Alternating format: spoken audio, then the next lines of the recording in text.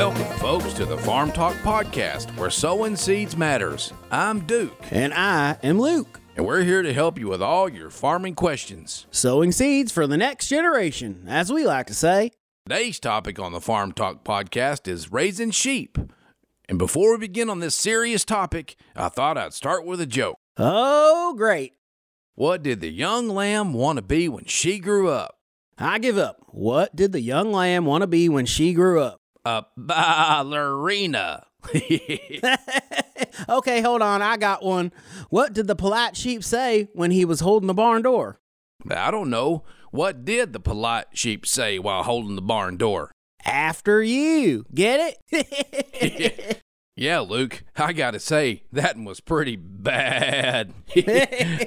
Okay, now back to our topic of raising sheep. That is a good topic. You know, this is the first year we've added a flock of sheep to our farm, and I've learned some interesting things, like sheep don't hear very well, and they don't see very well. And their greatest enemy is a wolf.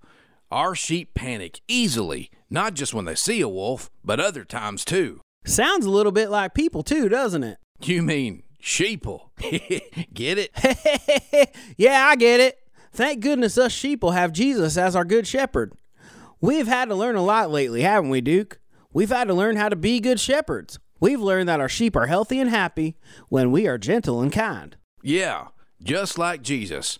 We've learned a lot about how to be a good shepherd by thinking of Jesus as our good shepherd.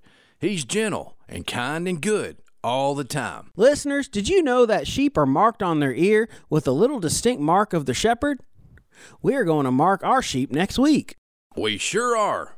In the Old Testament, we find the tradition of Jubilee. In the year of Jubilee, which happened every 50 years, all the slaves were set free. But if a slave loved his master and wanted to stay with him forever, he would ask to be a slave for life. The master would then take him to the doorpost of the home and place his ear against the doorpost. With a sharp instrument, the master would pierce his ear, marking him forever as belonging to the master. That's kind of like the markings of a sheep. You know, we should all have the distinct mark of Jesus, our good shepherd. Listeners, what about you? Do you have the distinct mark of Jesus?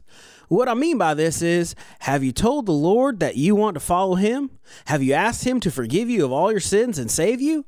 Have you chosen him? He's chosen you. We've all been bought with a price, the blood of the shepherd, who is willing to die for his sheep.